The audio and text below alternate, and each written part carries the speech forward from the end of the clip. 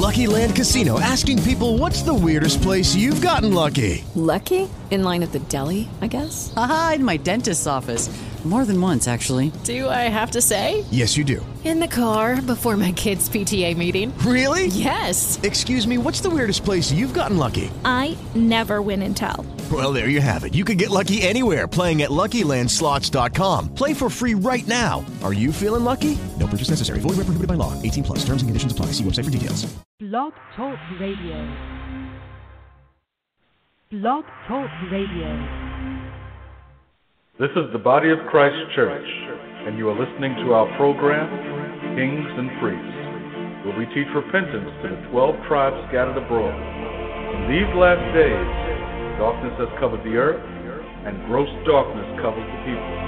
But for those who choose to hear the words of the Father and the instructions of Jesus Christ, He will give them the power to become the nation of kings and priests they were ordained to be from the foundations of the earth.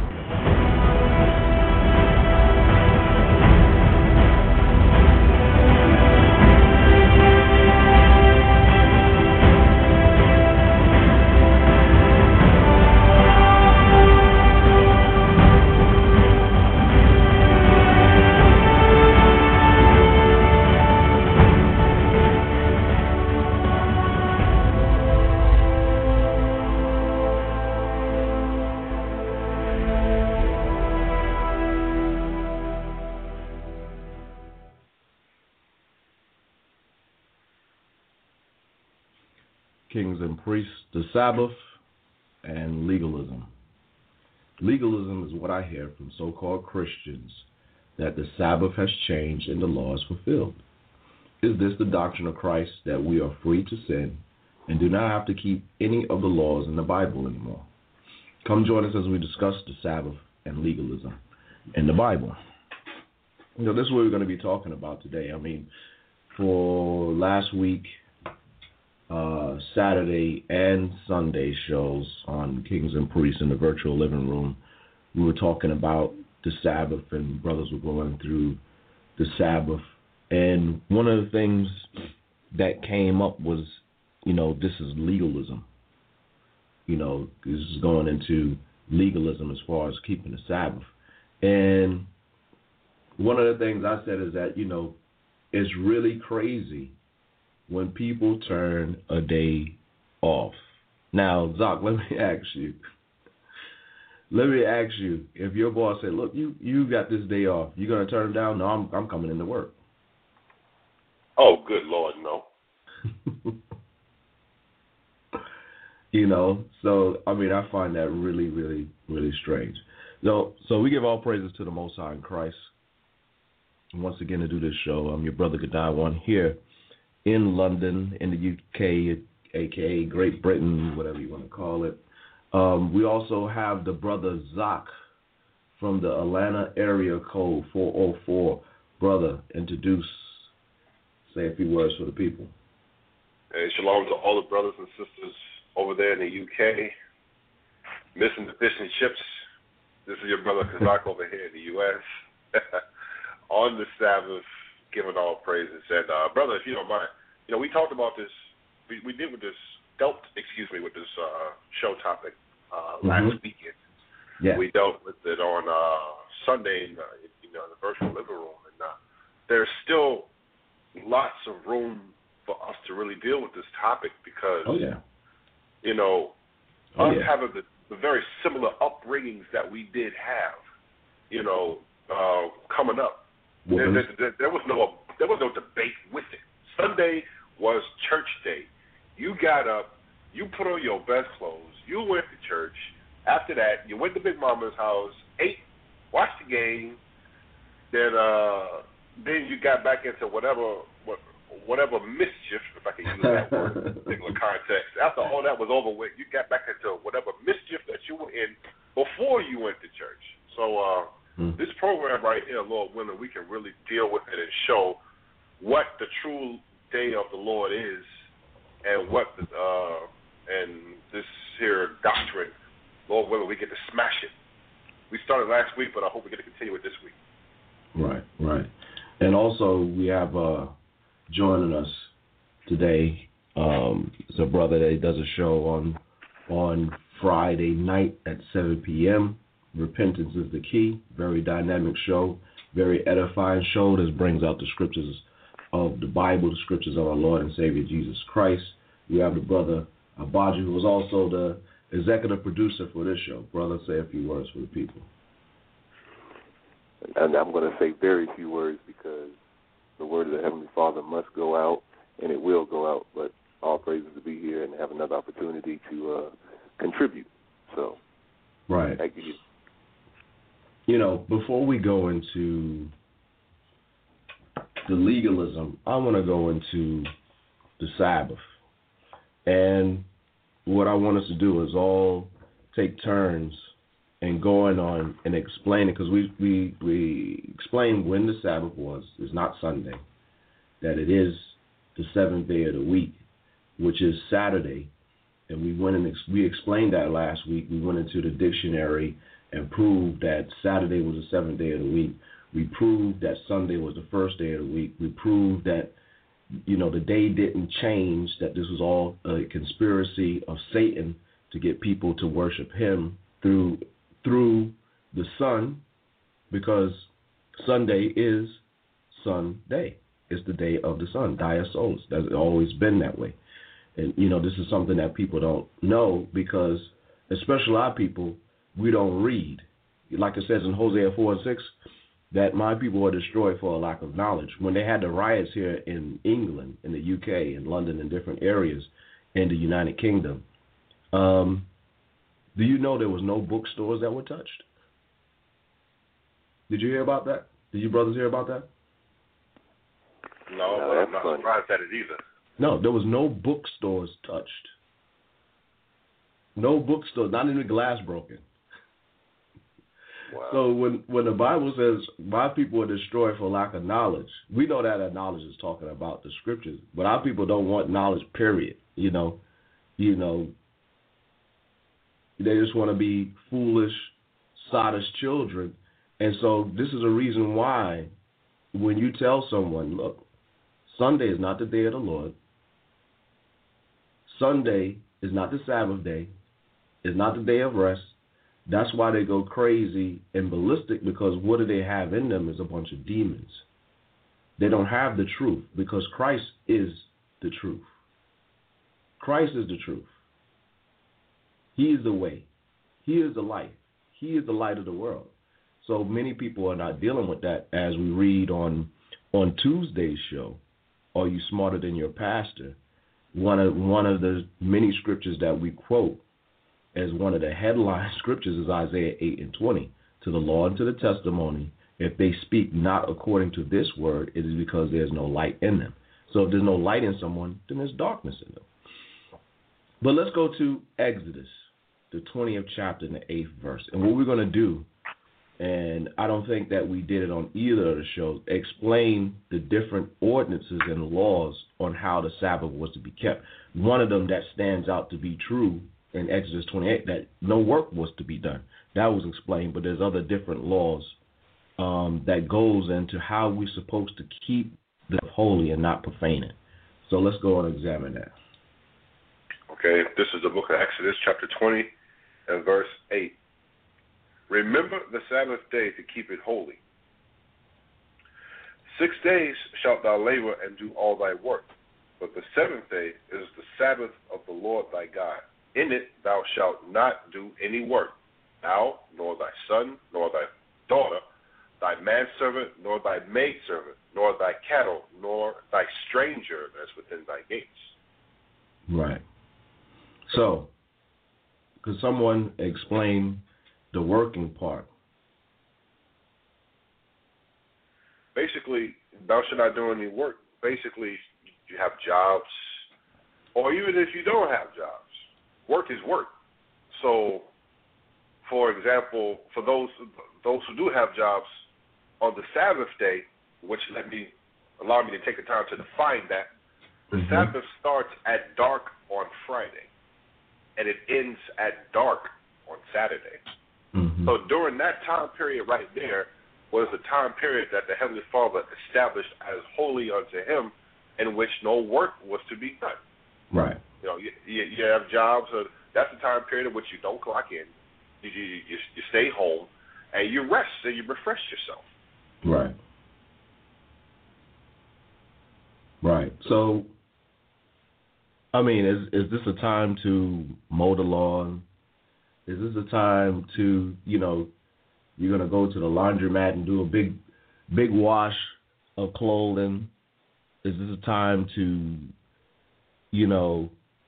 I'm going to go and cut down the trees and the leaves? I mean, edify a bit more for us, because a lot of people, they're completely oblivious of what the Sabbath entails.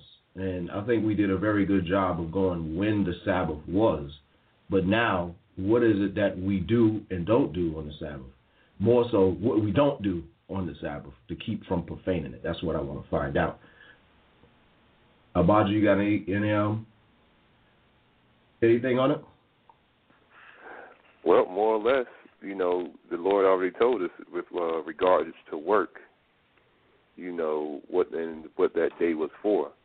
Mm-hmm. When you go to, I think it's Deuteronomy 5:14.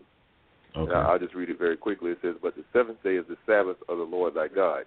In it thou shalt not do any work, thou, nor thy son, nor thy daughter, thy manservant, nor thy maidservant, nor thine ox, nor thine ass, nor any of thy cattle, nor thy stranger that is within thy gates, that thy manservant and thy maidservant may rest as well as thou." Mm-hmm. So it wasn't just something that, when we were in our land that we observed and everybody else went on about their business. Everybody took the day off.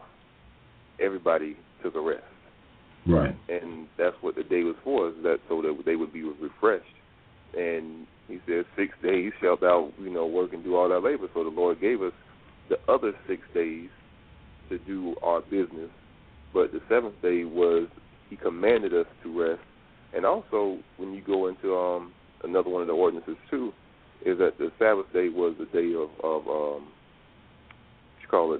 holy convocation, meaning that was the day that, one of the days that he designated that we should come together to worship him. So this is something that we should do. We should be gathering on the seventh day in the worship of the Heavenly Father and Christ. Is that what he's saying? That's exactly what the scripture says. That's and what a holy convocation is. Didn't we go over that last week, that this was the custom that Christ kept, that he would go in the synagogue on the Sabbath and he would read the scriptures? Didn't we go over that last week? Sure did. Right. And didn't we hit the scriptures where Christ, he taught on the Sabbath days? Yep. And you know what I find crazy, brothers, is that you have people that are trying to fast like Christ for 40 days and 40 nights. So, there's people, you can't fast for 40 days and 40 nights. You can't go without water for 3 days. So this is something that Christ did. He went without food and water for 40 days and 40 nights. So you have people, they have different ways of doing it. Well, Christ fasted for 40 days and 40 nights, and we're going to try to do it. So you have people doing different things. Okay, from sun up to sundown, I won't eat any food, but I'm going to drink water. And from sundown to sun up, then I'm going to eat food. Crazy things like that. But what Christ is saying is clear. He taught on the Sabbath day, so why don't people follow that example? It just shows you how deep the deception is. Now, I want to read the scripture as far as going into this work that clearly defines and gives us examples. This is Nehemiah, the 13th chapter and the 15th verse. And it says, "In those days I saw in Judah some treading wine presses on the Sabbath, and bringing in sheaves and laden asses, as also wine, grapes, figs, and all manner of burdens, which they brought in Jerusalem on the Sabbath day. And I testified against them in the day when they sold victuals." So, Zach, what were they doing? They were bringing in work, or at least they were trying to bring in work. Burdens. They were bringing burdens, so that work could be done on the Sabbath. Right. So when it says they were treading wine presses on the Sabbath, what were they doing? Making wine. breaking down the grapes and crushing the grapes to extract the juice from them to make wine. That's what it goes into. On the Sabbath day, on the day of the Lord. So that was work. That wasn't something that they should have been doing, correct? Exactly. Correct. What about when it says bringing in sheaves and laden asses? How does that profane what it says in Exodus 20:8, Abadja? Well, it goes directly against what we read in Exodus, the 20th chapter, and it goes directly against what we read in Deuteronomy, the 5th chapter. Because if they're basically loading these animals up, then it shows you not only were they more or less harvesting something, they're either have harvested, and are transporting that food. So now they're loading the animals up. Let me read Deuteronomy 5:14 again. Good. It says, "But the seventh day is the Sabbath of the Lord thy God. In it thou shalt not do any work, thou nor thy son, nor thy daughter, nor thy manservant, nor thy maidservant." Here we go. "Nor thine ox, nor thine ass, nor any of thy cattle, nor thy stranger that is within thy gates, that thy manservant and thy maidservant may rest as well as thou."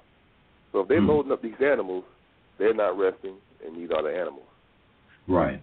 So Nehemiah said he testified against them in the day when they sold victuals. So when he says he's testifying against them, what must have Nehemiah been saying to them? Nehemiah was saying basically, I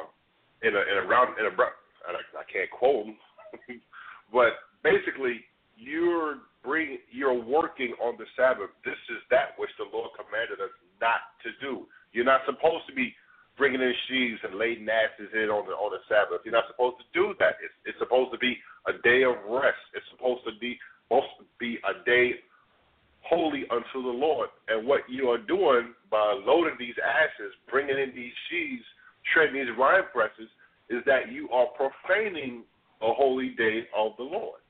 Right, and it brings something else into question. It says that wherein they sold victuals. So are we supposed to be buying and selling on the Sabbath? Nope. So, verse 17, it says, "Then I contended with the nobles of Judah, and said unto them, What evil thing is this that ye do and profane the Sabbath day?" So why would Nehemiah go and, contend and have a dispute with the nobles of the people while this is being done on the Sabbath? Why would he go to them? Because the nobles basically represented your leadership. It represented basically the persons that were in charge, that were in power, that had authority. So when he contended with the nobles, he was basically contending with the leadership / authority / persons who had influence at that time. Right. So here's a question, Abadja. Are the religious leaders of today teaching our people to profane the Sabbath? Oh, all the time. Go ahead. And the way that they're teaching people to profane the Sabbath is by saying, one, that basically the so-called Old Testament laws, all those things have been done away with. Okay, right. You no longer have to keep those things. We're under grace. Right, and we're gonna get to that, because that's the part that many Christians have picked up, this word legalism. You're dealing with legalism, like they've said some great scriptural revelation where you won't find legalism in the scriptures. But I want to read this in Isaiah. This is Isaiah 9:16. It says, "For the leaders of this people cause them to err, and they that are led of them are destroyed." So the leaders are teaching our people that the Sabbath has changed from Saturday to Sunday, from the seventh day of the week to the first day of the week, and they have no knowledge of how it has changed, even though the scriptures don't clarify or give you a changing of days. So the people that are led by these men that say they're men of the Lord, they're causing them to make errors. They're causing them to sin. And where is that going to lead you? Romans 6:23 tells us that the wages of sin is death. So that's where that is leading them when people are saying The Sabbath is no more. You don't have to keep the Sabbath ordinances. Matter of fact, the day has changed. You can do whatever you want to do. And we're going to go into some of the different writings when it was changed, what they actually said about the Sabbath. But going back to Nehemiah, the 13th chapter, it says that Nehemiah, he spoke to the nobles, and it was saying, why do they profane the Sabbath day? How were they profaning the Sabbath day? They were breaking all the ordinances that we read in Exodus 20th chapter and Deuteronomy. So, verse 18, did not your fathers thus, and did not our God bring all this evil upon us and upon this city? Yet you bring more wrath upon Israel by profaning the Sabbath day. So, was there a judgment for breaking the Sabbath day? Or, it wasn't that serious? I mean, could someone elaborate on that and, show us, was there a judgment for the Sabbath day? We want to find that out and put that out to the people. Yeah, there was a judgment for profaning the Sabbath day, and that judgment was death. Now, brothers, the scripture eludes me right about now, but there is documented proof in the Bible in which a man went out to gather sticks on the Sabbath day, and the judgment for his actions for gathering sticks on the Sabbath day was death. So obviously, this man was out there gathering sticks, working. Well, more or less, which opens up the discussion to bring in another ordinance of the Sabbath in which the Heavenly Father implemented, and that ordinance was there was also no cooking to be done on the Sabbath day, which you can read about that in Exodus 35 and 3, also Exodus chapter 16, verse 23. Well, let's not just say it. Let's get it and read it. Okay, no problem. Starting first and foremost with Exodus chapter 16 and verse 23. And brothers, if you know what that scripture is, it's already there. Thank you. It's already there. So Exodus chapter 16 and verse 23, it says, and he said unto them, this is that which the Lord hath said. Tomorrow is the rest of the holy Sabbath unto the Lord. Mm-hmm. Bake that which ye will bake today, and see that ye will see, and that which remaineth over lay up for you to be kept until the morning. Mm-hmm. So basically what it's saying is, at that time period, the next day was going to be the Sabbath of the Heavenly Father. So whatever bake what you're going to bake today now, and boil that which you're going to boil now. And after you finish baking it and boiling it and eating it, that which remaineth over, lay it up to be kept for you until the following day so that you can eat on that during the Sabbath of the Heavenly Father. So in other words, the ordinance is no cooking.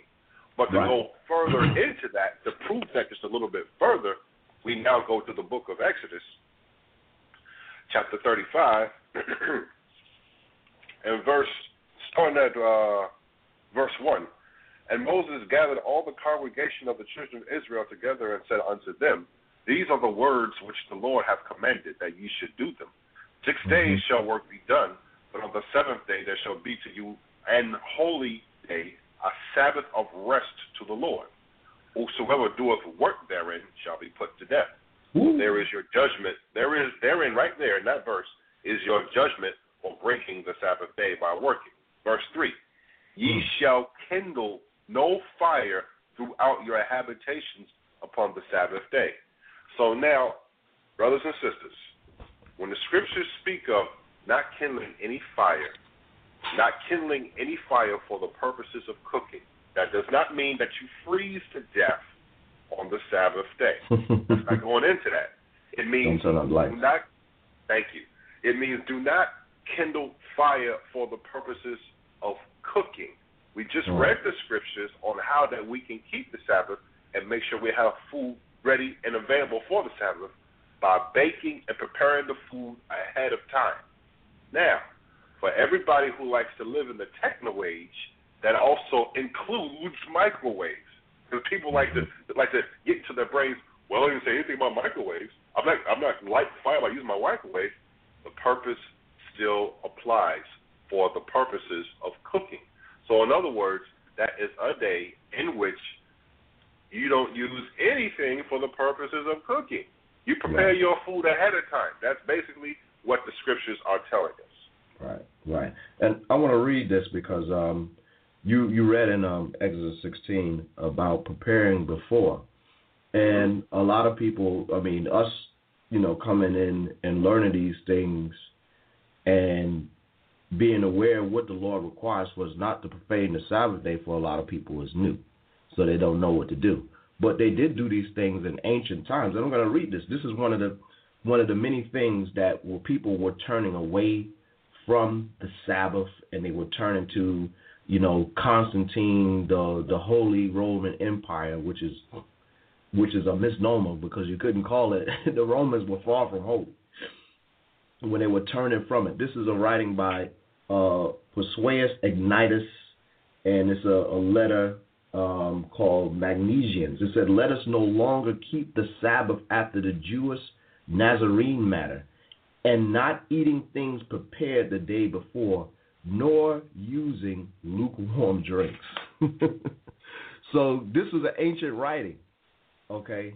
This is an ancient writing during the time of Constantine when the days began to change. That's what they were doing, and they were changing and persecuting those that were following Christ, that were keeping the Sabbath day, and they were keeping his exact ordinances that they wouldn't eat things that were prepared the day before, like you read in Exodus 16, that they would no longer use lukewarm drinks. So it show you they wasn't having hot drinks and stuff like that, and they wasn't using the fire for that. So there's evidence out there, but we shouldn't have to go to that, which the word of the Lord should be good enough for us, but for many people, it's not. They don't want to hear Christ. They want to hear Constantine or Ignatus, Magnus, or Mushis, or whoever to clarify and get justification, and it really is a lack of faith. So, very good. You deal with the cooking. The work was a mainstream, and you saw any ordinances that will profane the Sabbath would be a punishment by death. So it was a very serious thing when the brother Nehemiah was going to the elders and the leaders and telling them about this thing, that, look, don't you know that we've been punished for this in the past, and by you allowing this and not saying anything about it, you cause more wrath to come down upon us as a people. Is that correct or no? Oh, yes. Okay. So let's go back to Nehemiah, the 13th chapter, and let's read some more on what Nehemiah was saying to the nobles and to the people. I'll start back at 18. It says, "Did not your fathers thus," meaning profane the Sabbath day, "and did not our God bring all this evil upon us and upon the city? Yet you bring more wrath upon Israel and profaning the Sabbath." So some of the evils and things that came down upon the city was destruction. We were conquered. We were taken into captivity. Jerusalem was sacked. Verse 19, it says, "And it came to pass that when the gates of Jerusalem began to be dark before the Sabbath, I commanded that the gates should be shut, and charged that they should not be opened till after the Sabbath. And some of my servants I set at the gates, and that there should be no burden to be brought in on the Sabbath day." So that shows you that the Sabbath is in the evening. It begins in the evening, because it said before it began to be dark, he set out his servants to close and shut up the doors. And at this time, what was Nehemiah doing? He was enforcing the laws. But see, now you're going to have to do this of your own free will and accord. No one's going to come to your house and see what you're doing and what you're not doing. But the Lord knows what you're doing. So let's read on. So Nehemiah's enforcing the law in Jerusalem, so they can't bring any burdens and be doing any work or buying and selling on the Sabbath. It says, "So the merchants and sellers of all kind were lodged without Jerusalem once or twice. Then I testified against them." So they were still trying to come, even though the gate was shut. What were they trying to do, Abaji? They shut the gates to keep the people from bringing that stuff in to try to sell. Because you had the other nations that were there. They didn't give a doggone about the Sabbath. It was like, listen, this is just another day that I can sell my wares and make my money. Right. And don't you see that today amongst our people? You have all nations in our communities, selling all kinds of things to us. Oh, yes. Okay. So, verse 22, it says, And I testified against them and said unto them, why lodge you about the wall? If you do so again, I will lay hands on you. From that time forth came they no more on the Sabbath. Now, Nehemiah said he testified against them.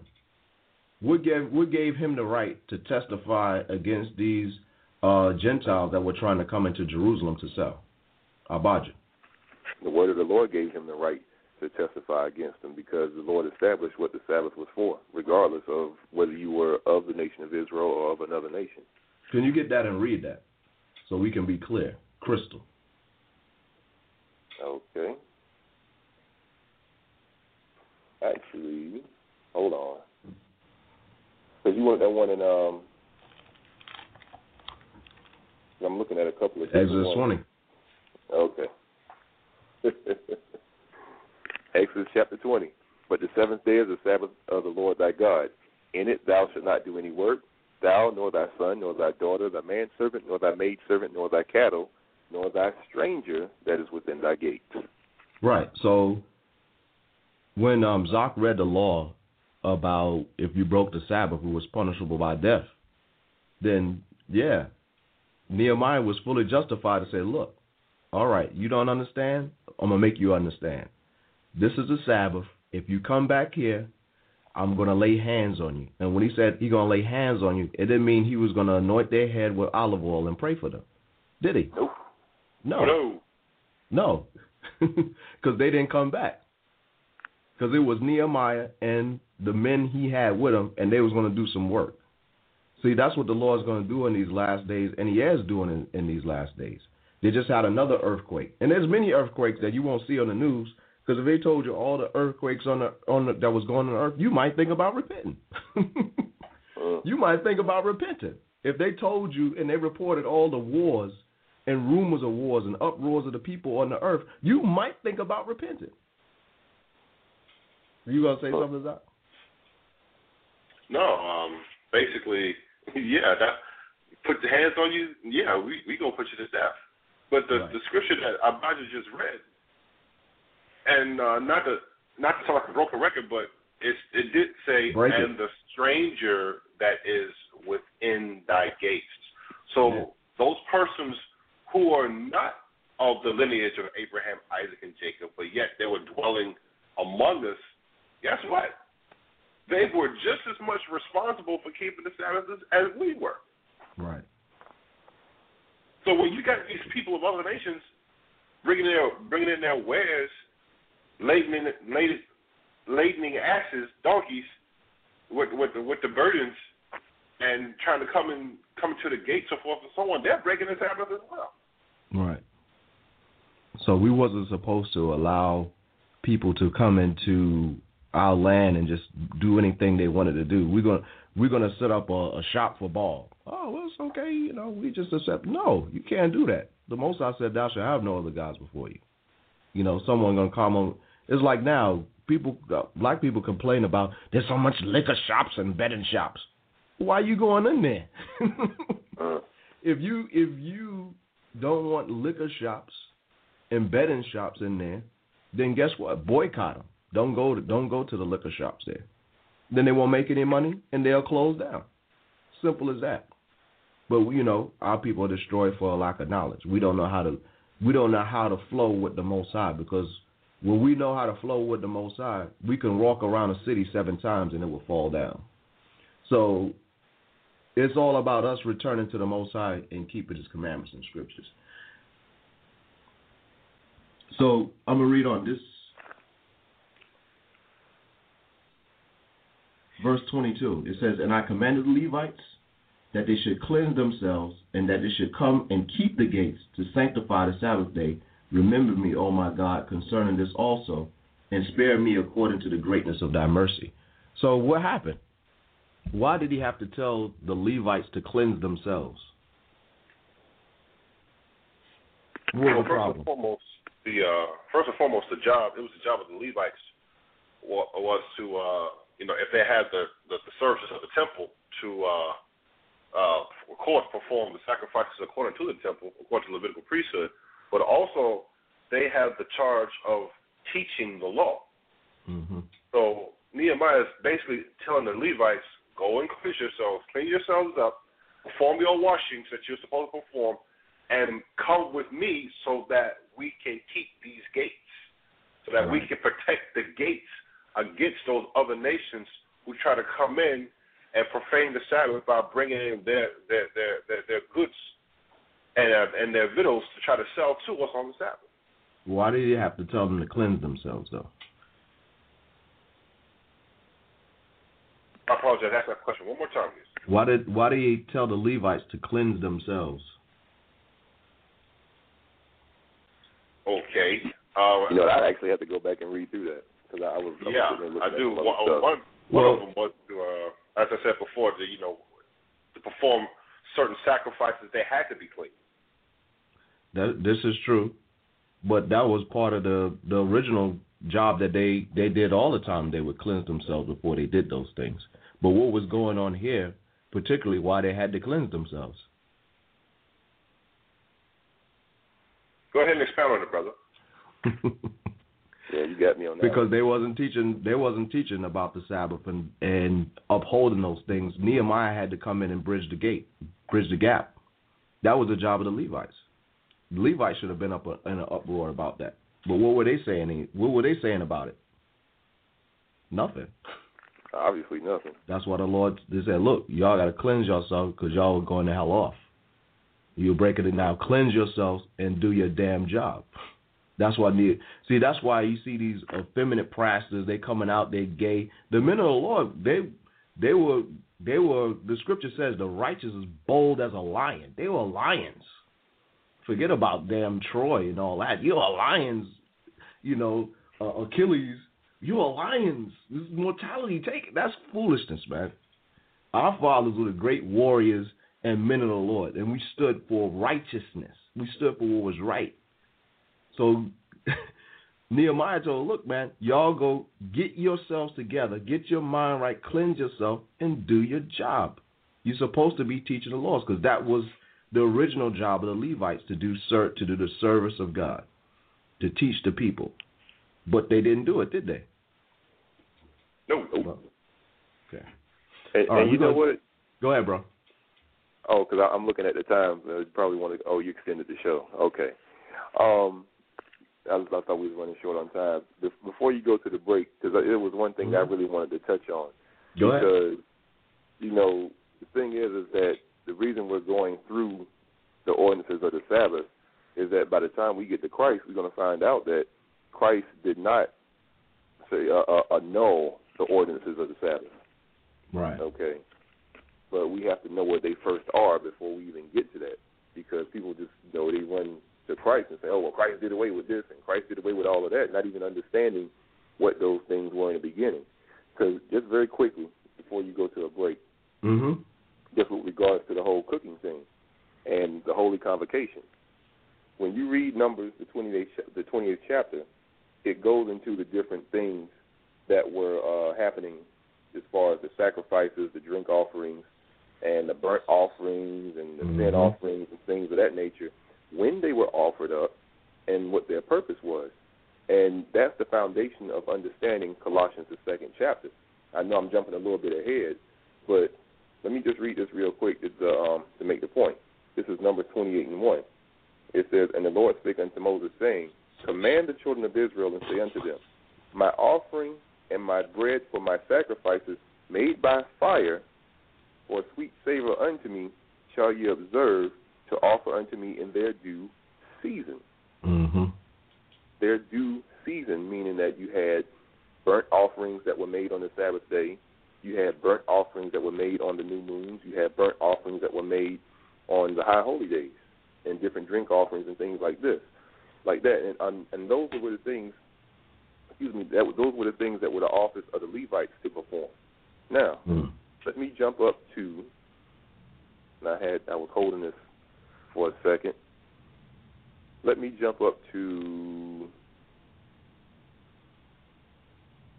man, I had it right here.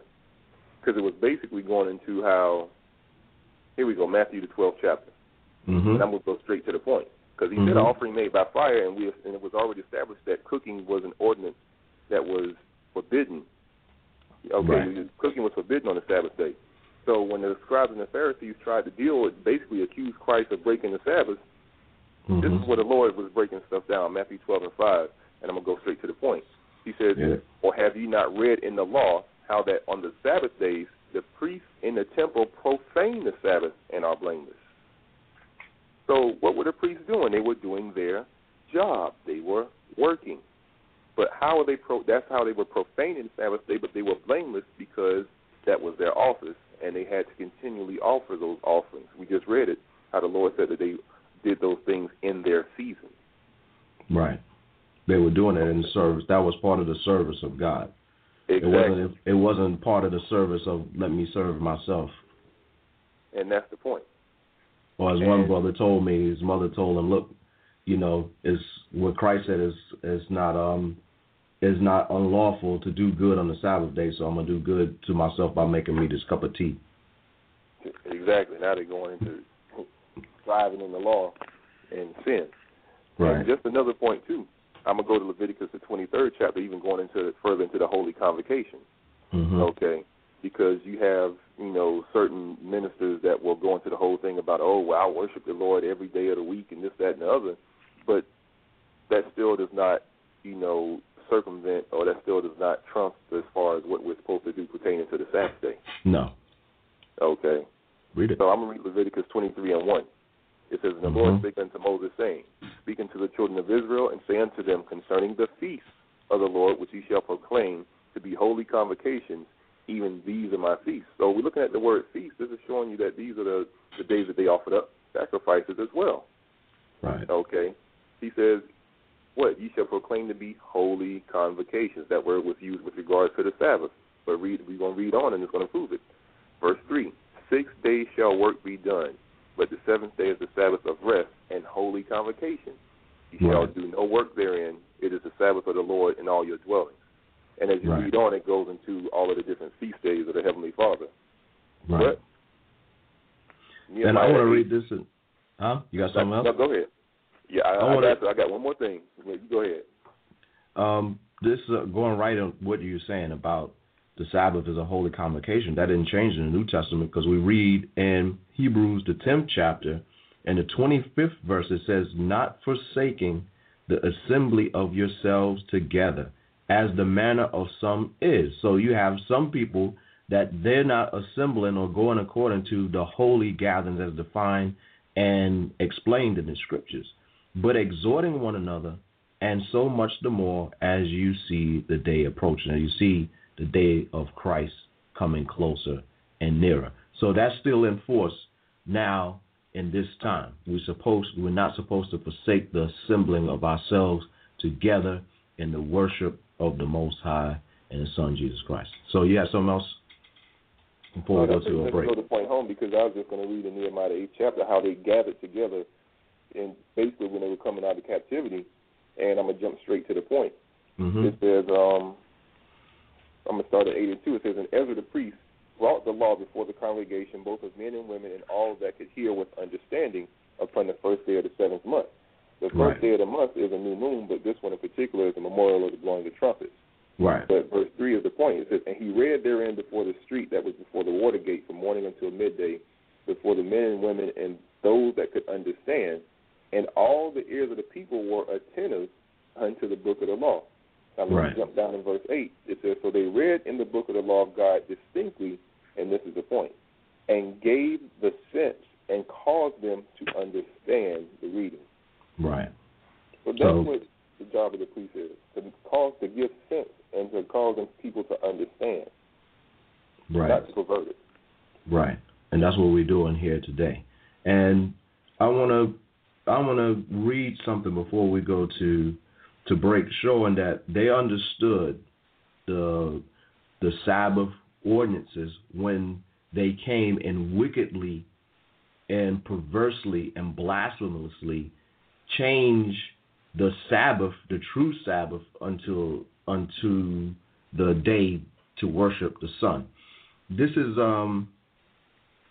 one of the canonical laws of the Council of Laodicea that was between 343 and 81. I'm gonna read a part of it. It says, this is Canon 16. On Saturday, Greek Sabbaton, the Sabbath, the Gospels, and other portions of Scripture shall be read aloud. Canon 29. Christians shall not Judaize and be idle on Saturday, but shall work on that day. But the Lord's day, they say the Lord's day is Sunday, but we know the Lord's day is the Sabbath, the 7th day of the week, which people call Saturday. It says, but the Lord's day they shall especially honor, and as being Christians shall, if possible, do no work on that day. If, however, they are found Judaizing, they shall be shut out, Greek anathema, from Christ. So they changed. There was ordinances and laws, even when they changed it, that he wasn't supposed to do any work. So people jumping up and down and talking about no work. They're not even following what their own religion is saying, much less the Bible. So they said if you did any work, that you would be an anathema from Christ, which means a curse from Christ. You would be put out of the church. And during the time of Constantine, they put you to death if they caught you keeping the Sabbath or they caught you working on Sunday. So people don't know this history. They don't know these laws because they're full of the corruption of this world, and that's what we're trying to bring forth, the light of Christ. It's just that people have to let that light into their hearts and stop being hard-headed and rebellious and listen to the Scriptures. So we're going to take a break, so stay tuned, and we're going to come right back.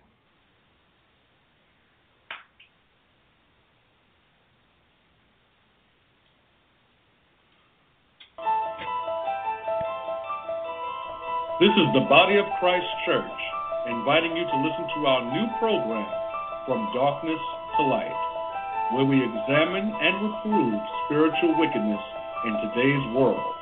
The show airs every Wednesday night at 7 p.m. So remember the words written in Proverbs chapter 4, verse 18. But the path of the just is as the shining light that shineth more and more unto the perfect day.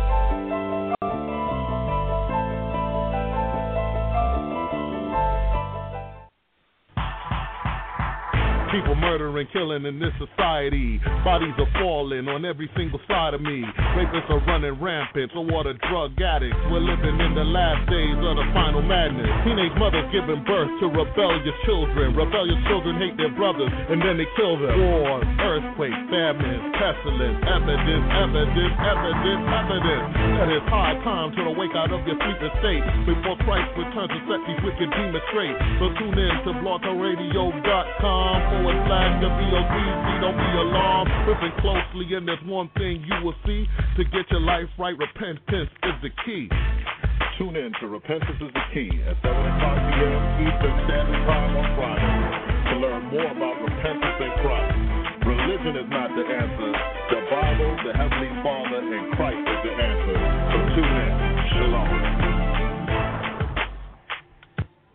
In today's world, people have been deceived, and their minds have been polluted by the doctrine of devils and many tools of Satan.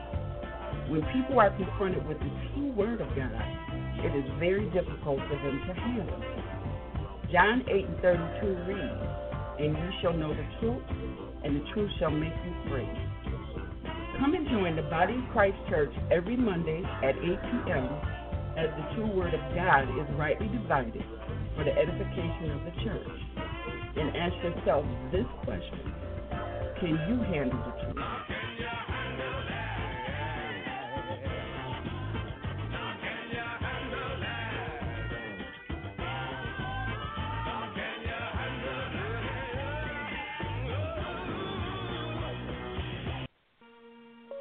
If you would like to contact us or learn more about the Body of Christ Church, you may do so by calling, emailing, or by visiting our website. Our telephone number is 1-877-871-1712. Our email address is bodyofchrist@ureach.com. Ureach is the letter U followed by the word reach. So that's bodyofchrist@ureach.com. Our website thedocc.com contains our telephone number and email address, as well as audio and video biblical lessons and other information geared toward edification in repentance and good works. Again, our website address is thedocc.com, so please feel free to connect with us today.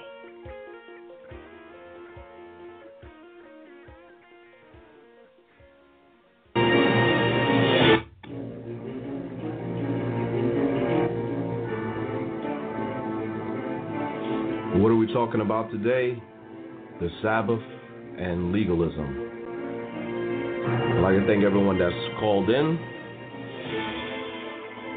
everyone that's in the chat room, giving scriptures. This is a very important topic that we're talking about today. As we, some of the things that we've read, as far as historically speaking, when they've changed the days over, that they actually would penalize people for keeping the Sabbath day as it was written. And you'll see that today. If you say that you're keeping the Sabbath day and you're not wearing a yarmulke and not wearing a black suit and one of those hats, that you would be highly criticized for observing the Sabbath or asking for the Sabbath day off from your job, and we can see that if you don't keep Sunday, that's the attitude of the people today, that you will be, be punished or you'll be frowned upon for working on that day or doing anything on that day, because this was man's law that they had put forward from ancient times or the medieval times when Constantine had taken over. But now we're back, and I think, brothers, we explained everything. We've gone into not working, not buying and selling, not cooking, not kindling a fire. We've covered all of the major points, haven't we? Yes, we have. Right. Okay. I'd like to read the scripture if I could, just right quick. Yeah, you can. This is Isaiah 66 and verse 23. I know you like to read the scriptures. That's why you're on the show. Go ahead, brother. I'm messing with you. This is Isaiah 66 and 23, and it says, "And it shall come to pass that from one new moon to another, and from one Sabbath to another, shall all flesh come to worship before me, saith the Lord." So the overall point is, first and foremost, it's a prophecy, so this thing's going to happen. But the new moon also is a Sabbath. When the Lord said, keep the Sabbath day holy, yes, we're supposed to keep the Sabbath, but there's more than one Sabbath day. When you read in Leviticus, the 23rd chapter, the majority of the high holy days of the Lord are in that book. But the point of the matter is, from one new moon to another, and from one Sabbath to another, shall all flesh come to worship before me, saith the Lord. So here it is, a prophecy of the reestablishing of what was supposed to be done on the Sabbath day, and that which is a holy convocation, meaning a holy gathering, so that we can all honor the Heavenly Father and serve and worship the Lord like the Lord intends for us to do on the right and correct day, which is the Sabbath day. Right. And that's a beautiful point, because it shows you that's the shadow of things to come that they read about in Colossians, the 2nd chapter. Those things, the sacrifices and those things were a shadow of things to come, because the Sabbath is going to be kept in the kingdom of God and His Christ. And another thing I want to read is Amos 8 and 5. I see you put that in the chat rooms.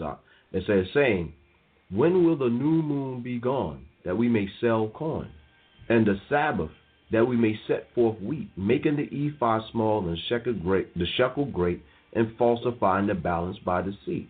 So that shows you that that's a demonic spirit that people, when they break the Sabbath, they want to go and buy and sell. That's that spirit of covetousness.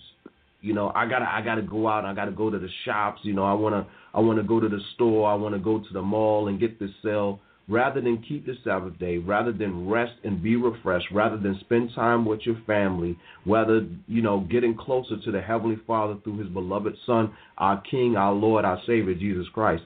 Then you want to go out and buy something, sell something, and breaking the Lord's Sabbath. That is an evil spirit that's upon people, and that they have to break by repenting through our Lord and Savior Jesus Christ. Now, what I want to go into is the legalism. The legalism. Asking you, brothers, did Christ promote us to break the laws and have us to teach others to break the laws? Can someone give some clarification and shed some light on that for us? No. And when I say no, to go straight and answer the question bluntly, Christ never gave us permission to break the commandments and teach others to break the commandments. Matter of fact, Christ spoke against that. When you read Matthew the 5th chapter, verse 17, Christ said it himself. He said, "Think not that I am come to destroy the law or the prophets. Mm-hmm. I am not come to destroy, but to fulfill."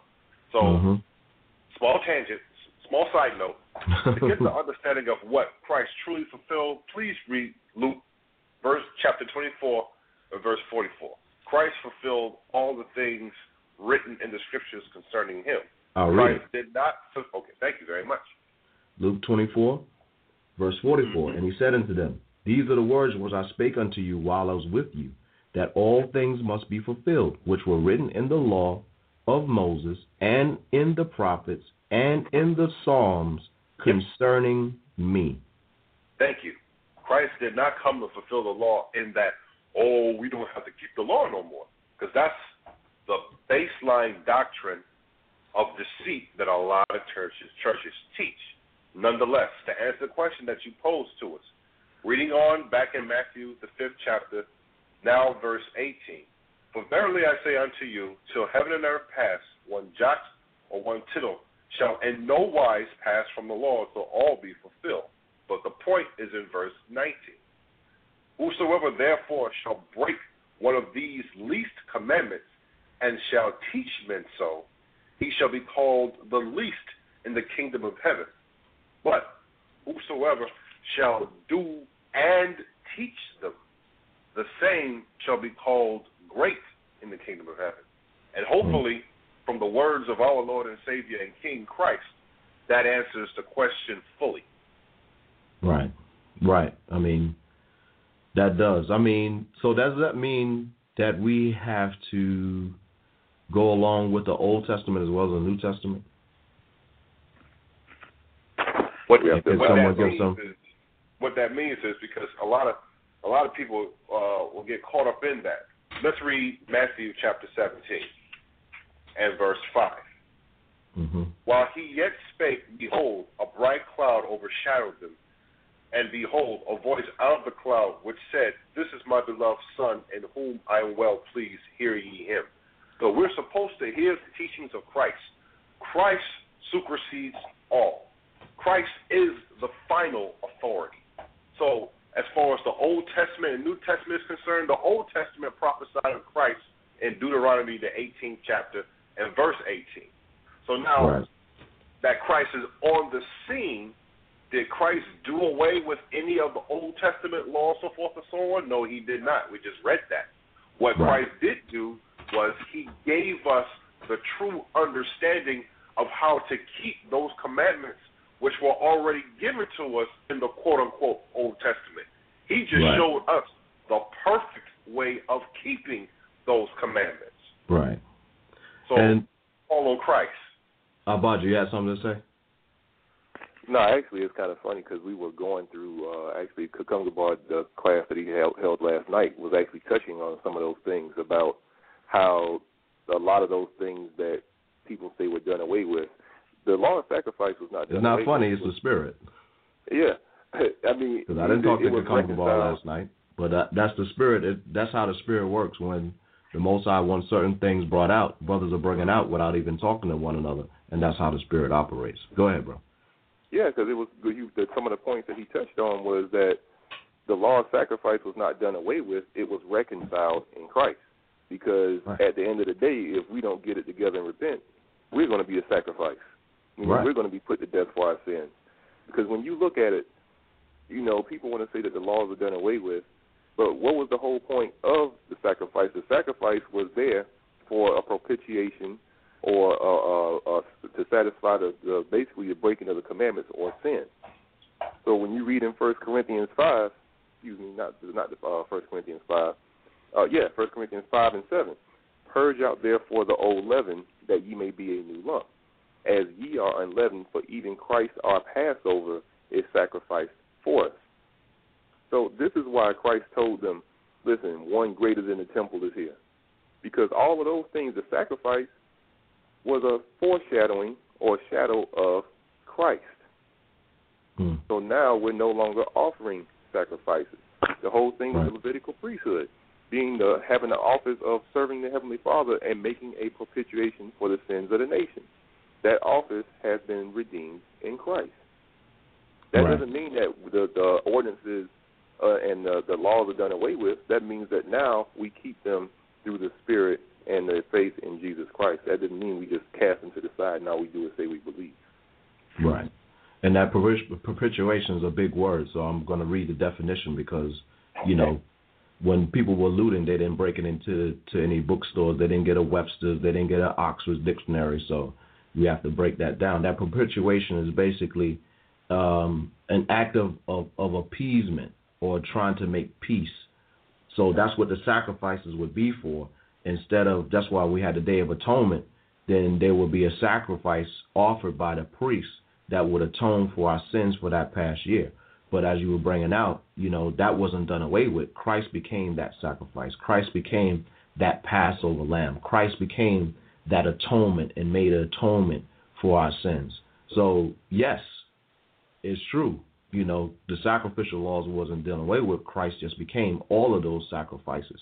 Now, if we do wrong, now we become the sacrifice for our sins, and we take the blame. You're not going to take it out on some lamb or some goat, and Christ is going to come down a second, third, fourth, fifth, sixth, seventh, eighth, ninth, 10th, 11th time to the upteenth time for your sin, for you to sin again and again and again and again and again.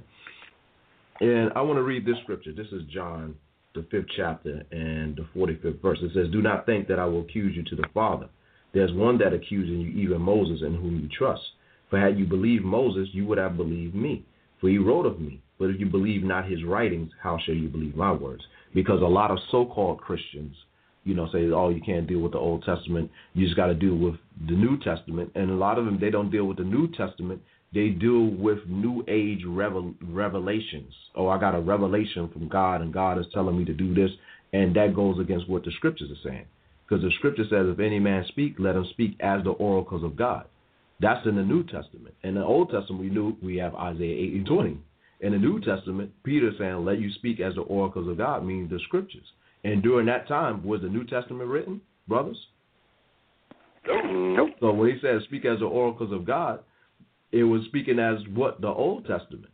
Speaking as the Old Testament. And when they went and they were speaking about Jesus Christ, they were showing from the laws and the prophets and the Psalms that Jesus was the Christ. He was the one that was foretold to come to be our Savior, to be our Prince, to be our Governor.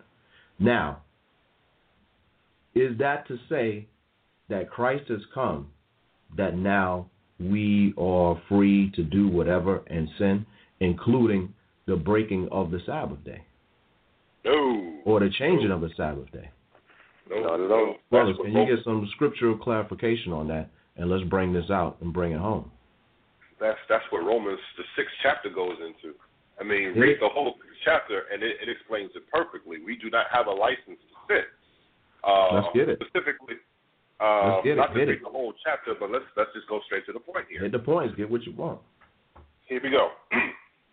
This is Romans 6:1. What shall we say then? Shall we continue in sin that grace may abound? Hold on. So what are we saying? Are we going to continue breaking the commandments, even profaning the Sabbath and not keeping it, so that we can get more grace? Verse 2, God forbid.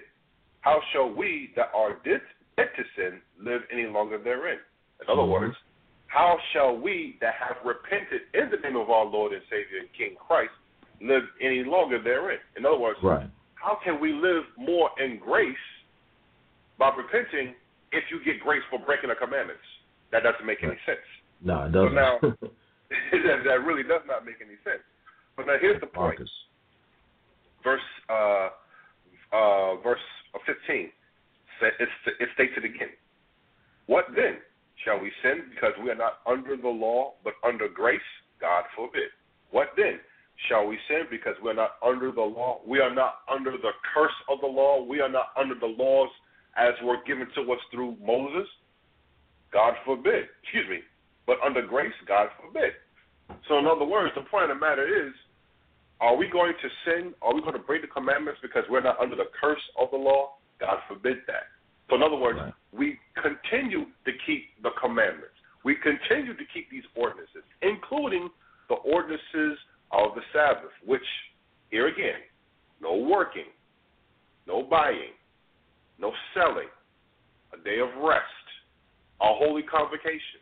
Those are the ordinances and the laws dealing with the Sabbath.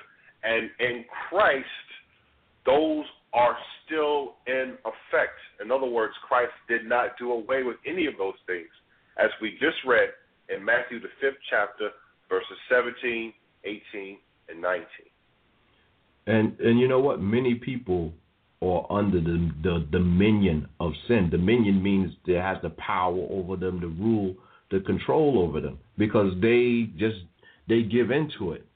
And that's what they do automatically. You know, they automatically think about adultery. They automatically think about, someone says some rough words to them or curse them, they'll curse them back, rendering evil for evil.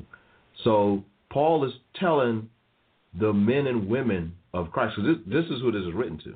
This isn't written to just handed out onto the street to any. This is written to people that's in the church that believe in Christ. It says, for sin shall not have dominion over you, meaning those that believe in Christ and that's following Christ, that they're not supposed to be a bunch of sinners or whoremongers, adulterers, and murderers.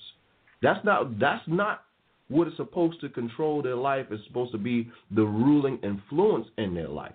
Christ is supposed to be the ruling influence in their life. Christ is supposed to be in their thoughts and in their mind, and they're supposed to be seeking the kingdom of God first. So it goes on and says, for you are not under the law, but under grace. For what then shall we sin because we are not under the law, but under grace? God forbid. So no, you can't keep doing that. And I think the brother explained. I just want to hit that point that people let sin reign in their members and control them, and that's not what Christ came for. And Paul was explaining that perfectly to the T. Abad, you have something? Well, I was actually looking at Romans, the 3rd chapter, because this is something that was touched on as well. Because the thing is that you have a lot of people, a lot of our people who may know that they're Israel, but they don't want to come to Christ. Right. And you have a lot of people that understand that Jesus is Lord, but they don't want to keep the commandments. They don't want to keep the laws done away with. But you can't have one without the other. And I'm going to start at verse 24 and read very quickly through the end, because the point is in verse 31. Because it says, being justified freely by his grace through the redemption that is in Christ Jesus. So it was already established that Christ was the sacrifice for us. Right. Okay. And we're justified to live in the sight of the Heavenly Father and receive salvation. This is what it's talking about. That's how we were redeemed. In verse 25 says, whom God hath set forth to be a propitiation, there's that word again, propitiation through faith in his blood, talking about his sacrifice, to declare his righteousness for the remissions of sin that are past through the forbearance of God. So it's going to show you, 1 John 3 and 4 tells you that sin is a transgression of the law. So Christ came to redeem us from the curse of death that was in the law, not to redeem us from keeping the Sabbath, not to redeem us from being a whoremonger, not to redeem us from being an adulterer, and so forth and so on. See, people get it twisted. And let me read that word forbearance. Okay? The definition of that word forbearance, it says abstention from or postponement of the enforcement of a legal right. Okay, now they're dealing with it from a creditor as far as somebody paying a debt. But when you read the scripture, Christ paid the debt. That's the point. That's the point. And what Christ's death did is it abstained or postponed us having to get put to death. Right. And giving us time to get it together and repent. Right. That's the grace. That's the grace. Because even people that have gone to school and have accumulated hundreds of thousands of dollars in student loans, they have a option where you can basically have get a forbearance, which means that they won't charge you, you won't accrue interest. Okay, you still owe the debt, but you want to accrue interest, meaning that they're giving you some leniency, and that's what Christ gave us. He gave us leniency or grace or mercy. Yeah, grace period. Exactly, it's the same principle. Let me read verse 26. He says, "To declare, I say at this time, his righteousness, that he may be just and a justifier of him which believeth in Jesus." Because people don't understand is that when Christ walked the face of the earth, you had those of our people that knew that they were Israel and that were keeping the things pertaining to the Levitical priesthood that were called the circumcision, and you had those of our people that were out living amongst the other nations that were by lineage or bloodline Israel, but they were living as the other nations. They were calling themselves Greeks, so forth and so on. Right. And Christ was bringing all of Israel back together through his sacrifice. Right. So now, and I don't want to take up too much time, but I have to go through these things to drive the point home. So verse 27, because the thing was, the whole thing about the circumcision is that they had the advantage because they had the law, they had the oracles of God, and they understood, okay, listen, we understand what these things are. We're supposed to understand. So when Christ came, they should have recognized him instantly. Absolutely. And that's what they were boasting in. So verse 27, he says, "Where is the boasting then? Is it excluded? By what law? Of works? Nay, but by the law of faith." So this is where people fall off the horse. It's like, oh, see, all I got to do is believe. They ain't got to be justified in the law. Verse 28, "Therefore we conclude that a man is justified by faith without the deeds of the law." So understanding what sin is that saying that we are justified to believe in Christ and we can still commit adultery? Because that's what it says. We're justified by faith without the deeds of the law. So I can still be justified and be an adulterer. Can I still be justified and be a homosexual? Can I still be justified and be covetous? Can I still be justified and have hatred in my heart towards my brother? No, you can't. So it's showing you that this is not talking about the law. It's talking about those things pertaining to the Levitical priesthood and the law of sacrifice, because that's how we were justified. That's how we were basically appeasing the Heavenly Father's wrath for sin. Right. But now that's reconciled in Christ. Because you had those of the circumcision that were trying to bring in that heresy, saying, no, you have to be circumcised after the manner of Moses. You have to return to the temple. People don't understand. Christ was greater than the temple. That's why the temple was destroyed. Right. But absolutely. Go ahead. So it says, "Therefore we conclude that a man is justified by faith without the deeds of the law." So proving that this is not talking about the law is done away with. Verse 29, "Is he the God of the Jews only? Is he not also of the Gentiles? Yes, of the Gentiles also. Seeing it is one God who shall justify the circumcision by faith and the uncircumcision through faith."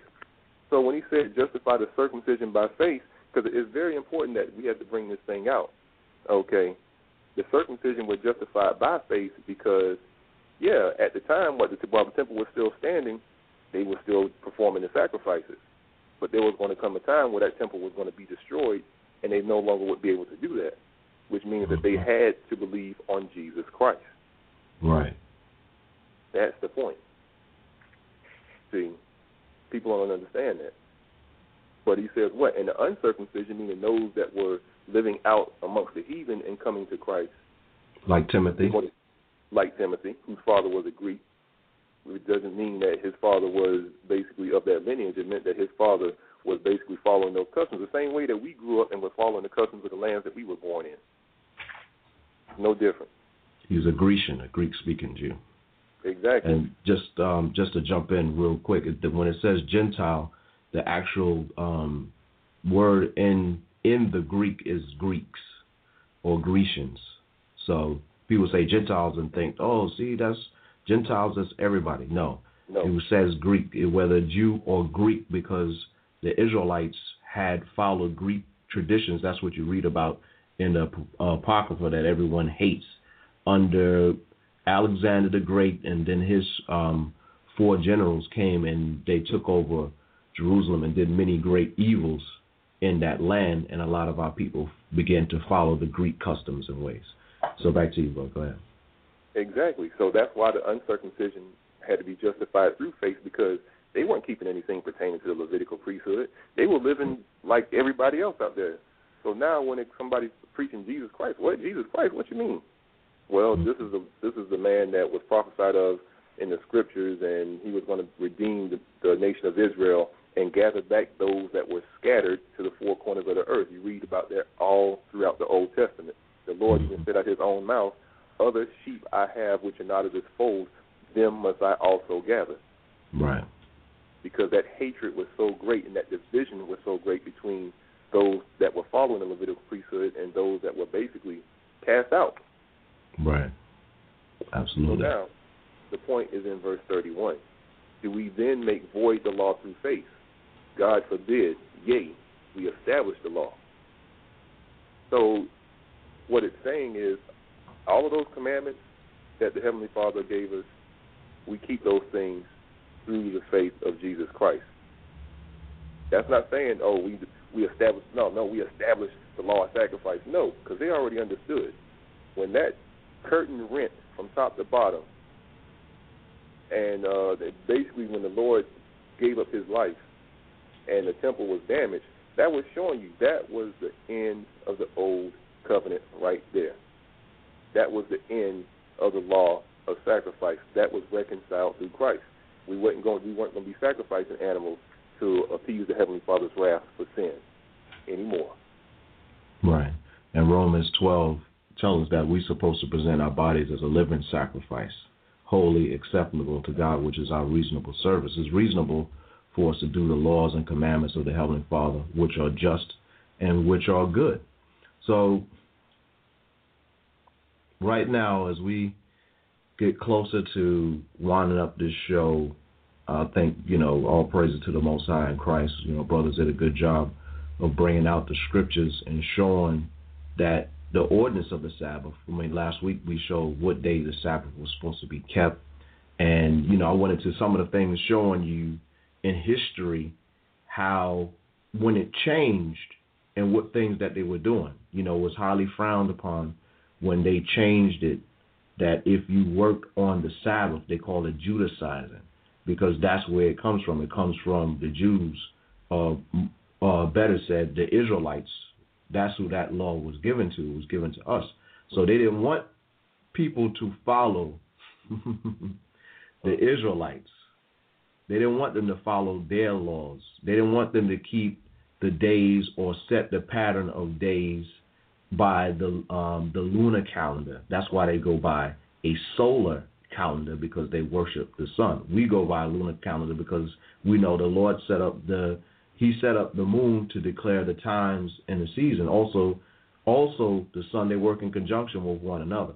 But it wasn't something that we were supposed to set out and worship as they have done. So we give all praises to the Most High in Christ. And as usual, at the end of, the show that we do here in the body of Christ, Kings and Priests, I like to play a clip going and dealing with Christmas, because Christmas is not the truth. It is a lie. Christ wasn't born on December the 25th. And I want to get that message out there all year long, that this isn't the truth. It's not about Christ. It's about Satan. You've been deceived. You've been tricked. And it's time for people to repent and jump on the bandwagon of Christ and truly honor and worship Christ. So you brothers got anything to say before I play this clip in closing? Actually, I got one last thing to add. Go ahead, Zach. Yeah, the only thing that I have to say, I put it out there for the audience, is for anyone who says, the truth, the Lord's Day is now on Sunday, ask the simple question of, where is the scripture that proves that? I'm not talking about secular history. Ask, where is the scripture in the Holy Bible that proves that the Lord's Day is now Sunday? And see what type of answer or what type of response that you get when you ask that question. All right. And the other thing, too, is that even going back to what was read earlier in Nehemiah about how they caused the people to understand and gave the sense of the reading, I want to go read the point in Luke 14:5, because the thing is that for people that may just be listening to the show, or may have even heard it from the beginning, it may sound like, oh man, they just bringing out a whole bunch of rules and stuff. No, the Lord gave us the understanding, and this is speaking specifically about the Sabbath. And I'm gonna go to the point, Luke 14:5. It says, and he answered them, saying, which of you shall have an ass or an ox fallen into a pit, and will not straightway pull him out on the Sabbath day? It says, and they could not answer him again to these things.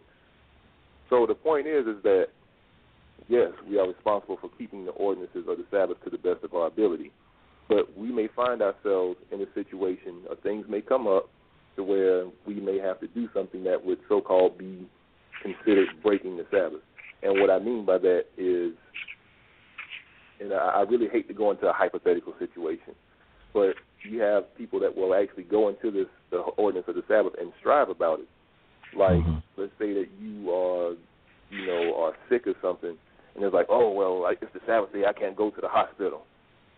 Go to the hospital. If it's that, you know what I'm saying? If you're in the point where you like deathly ill or something, you are sick, and you need treatment, go get treatment. Okay? Then Christ explained that if your ox is in the ditch, once you get it out. Exactly. You're going to let the animal sit in there the whole day. Oh, it's the Sabbath day, we can't pull the ox out. No, you're going to pull him out. And that's the point. The Lord gave us the understanding on how to keep the Sabbath, not to add unto it like the rulers of our people did at that time. Oh, you can't travel more than a certain amount of distance on the Sabbath. Oh, your disciples, they were picking corn in the field, they working. Right. That's legalism. That's legalism. That's the thing. There you go. So I just wanted to make sure we brought that point out, is that, we keep the ordinances of the Sabbath to the best of our ability, because we understand that we're in captivity, and a lot of us may have jobs where we're currently working on the Sabbath day, or we're required to work on the Sabbath day. So we deal with those things, and we look for ways to where we can keep the Lord's commandments to the best of our ability. That's what the grace of Christ is for, not to just straightway go out and break them. Right. So, I want to give everyone a job to do. You listen to the show, promote the show, tell somebody about the show this week. Not just this show, but all of the shows that we do on the Body of Christ radio network. Tell somebody about it. Give somebody a flyer.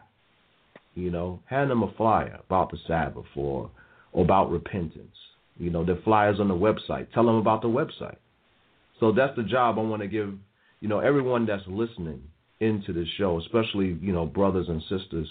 Promote the show and let your light shine. Now, I'm going to play this clip, and we give all praises to the Heavenly Father in Christ. So let's listen to this clip dealing with Christmas. St. Nicholas, but surprisingly retained. Some cultures began to downplay the role of St. Nicholas, but surprisingly retained Ruprecht. Eventually, next Ruprecht was made the companion and servant to the Christ child himself. In this scenario, the devil is actually given the title Weihnachtsmann, or Santa Claus. 19th century writer Theodor Storm, in his story about Next Ruprecht, even goes so far as to describe the switches given to the children by Ruprecht as tools to be used in sadomasochistic rituals. Soon, the image of Ruprecht would fade from the Christmas tradition, but not his sadistic influence. Many of the early depictions of Santa Claus portrayed him not as a jolly gift giver, but of an unfriendly disciplinarian complete with a ready switch or whip. One of the problems with the Christmas gift thing for children is that it really is a religious teaching, a wrong religious teaching, because it teaches them that if they're nice, they get the gifts. If they're naughty, they don't. Or in my case, I was taught that he would leave us a bundle of switches. Isn't that interesting? It's a salvation by my own personal virtue. But there's a second thing wrong with it, and that is that they're going to get those gifts whether they're naughty or nice, because most parents love their children and wouldn't dream of, quote, ruining their Christmas. And they're not going to ruin Christmas. They're going to give those children the gifts anyway. And sooner or later, those thinking children are going to realize, I wasn't very nice, but I got the gift anyway. So it isn't important to be nice. It isn't important to do what is right and avoid what is wrong. German immigrants coming to America during the 1620s tried to influence the New World with the stories of St. Nicholas and his gift-giving companion, Knecht Ruprecht. But somehow the idea just didn't take hold until almost 200 years later. In 1819, America's best-selling author, Washington Irving, used his influence to promote St. Nicholas in a popular Christmas story titled Brace Bridge Hall. Consulting Irving's writings, Episcopalian minister Clement Clark Moore penned a decidedly secular tale called A Visit from St. Nicholas in 1822. Later retitled The Night Before Christmas, Moore's poem was based on the tales of German and Dutch immigrants who had come to America. Intended originally only for his own children, Moore's story was published in the Troy Sentinel in New York and became an overnight sensation. Gone were the bishop's remnant of St. Nicholas. He was now a jolly old elf imbued with supernatural powers. Moore had also replaced Nicholas's companion, the horned Knecht Ruprecht, with 8 horned magical reindeer. As the popularity of The Night Before Christmas grew, Moore became increasingly concerned that the story's emphasis on the supernatural and its disregard for Christ would reflect poorly on his position as a minister. As a result, he refused to take credit for its creation until the story became so popular that he could no longer resist. 40 years later, illustrator Thomas Nast, political cartoonist for Harper's Weekly, seared the image of Santa Claus into the minds of the world by creating a drawing which combined Moore's jolly old elf with images of St. Nicholas taken from his own native Bavaria. By 1880, Santa was a thoroughly secularized folk hero who had become increasingly irresistible to retailers worldwide. One factor that has contributed to the paganization of Christmas, the complete paganization of Christmas, has been the element of commercialism. It may seem odd to think of it in that context, but remember that Christ himself identified the love of money as a spiritual force in and of itself. And where it comes into play, it has a kind of naturally hostile effect on the gospel and the Christian faith. So the commercialization of Christmas has helped to highlight the pagan elements and to drive the overtly Christian elements further underground. To me, the most obscene thing about Christmas celebrations and customs as we know them is that as a result of these things, Jesus is displaced in the hearts of children by Santa Claus. The love, affection, appreciation, trust, the desire to emulate, these things that they should have in their hearts and minds as growing children for Jesus himself, to whom they owe everything. Instead, this has been stolen. This has been raped out of their hearts, in a sense, and displaced by the myth of Santa Claus. He takes the place of God or Jesus Christ in the special world that is Christmas. He has supernatural knowledge of your history. He has supernatural knowledge of your present, of your attitudes. He's keeping a list. He knows who's naughty and nice. Your parents don't even know that. He's obviously got some conduit to knowledge that is beyond the human, and he flies through the air. Capable of visiting every place on the globe in the course of a single night. In many, many ways, Santa exhibits supernatural qualities that provide a kind of a surrogate deity or a substitute for God or for Christ. Myths, by definition, evolve and change, and things are added. We used to have a Santa Claus figure that was confused with St. Nicholas and confused with other pagan figures, and then somehow he evolved through the drawings of Thomas Nast and others into what we see today, but he had a sleigh with 8 supernatural reindeer that can fly. And so the Christmas traditions that are pagan continue to change. But the truth of Jesus, the truth of the incarnation, the truth that the Word was made flesh and dwelt among us, never changes, never will. This is the Body of Christ Church, and you are listening to our program, Kings and Priests. where we teach repentance to the 12 tribes scattered abroad. In these last days, darkness has covered the earth, and gross darkness covers the people. But for those who choose to hear the words of the Father and the instructions of Jesus Christ, He will give them the power to become the nation of kings and priests they were ordained to be from the foundations of the earth.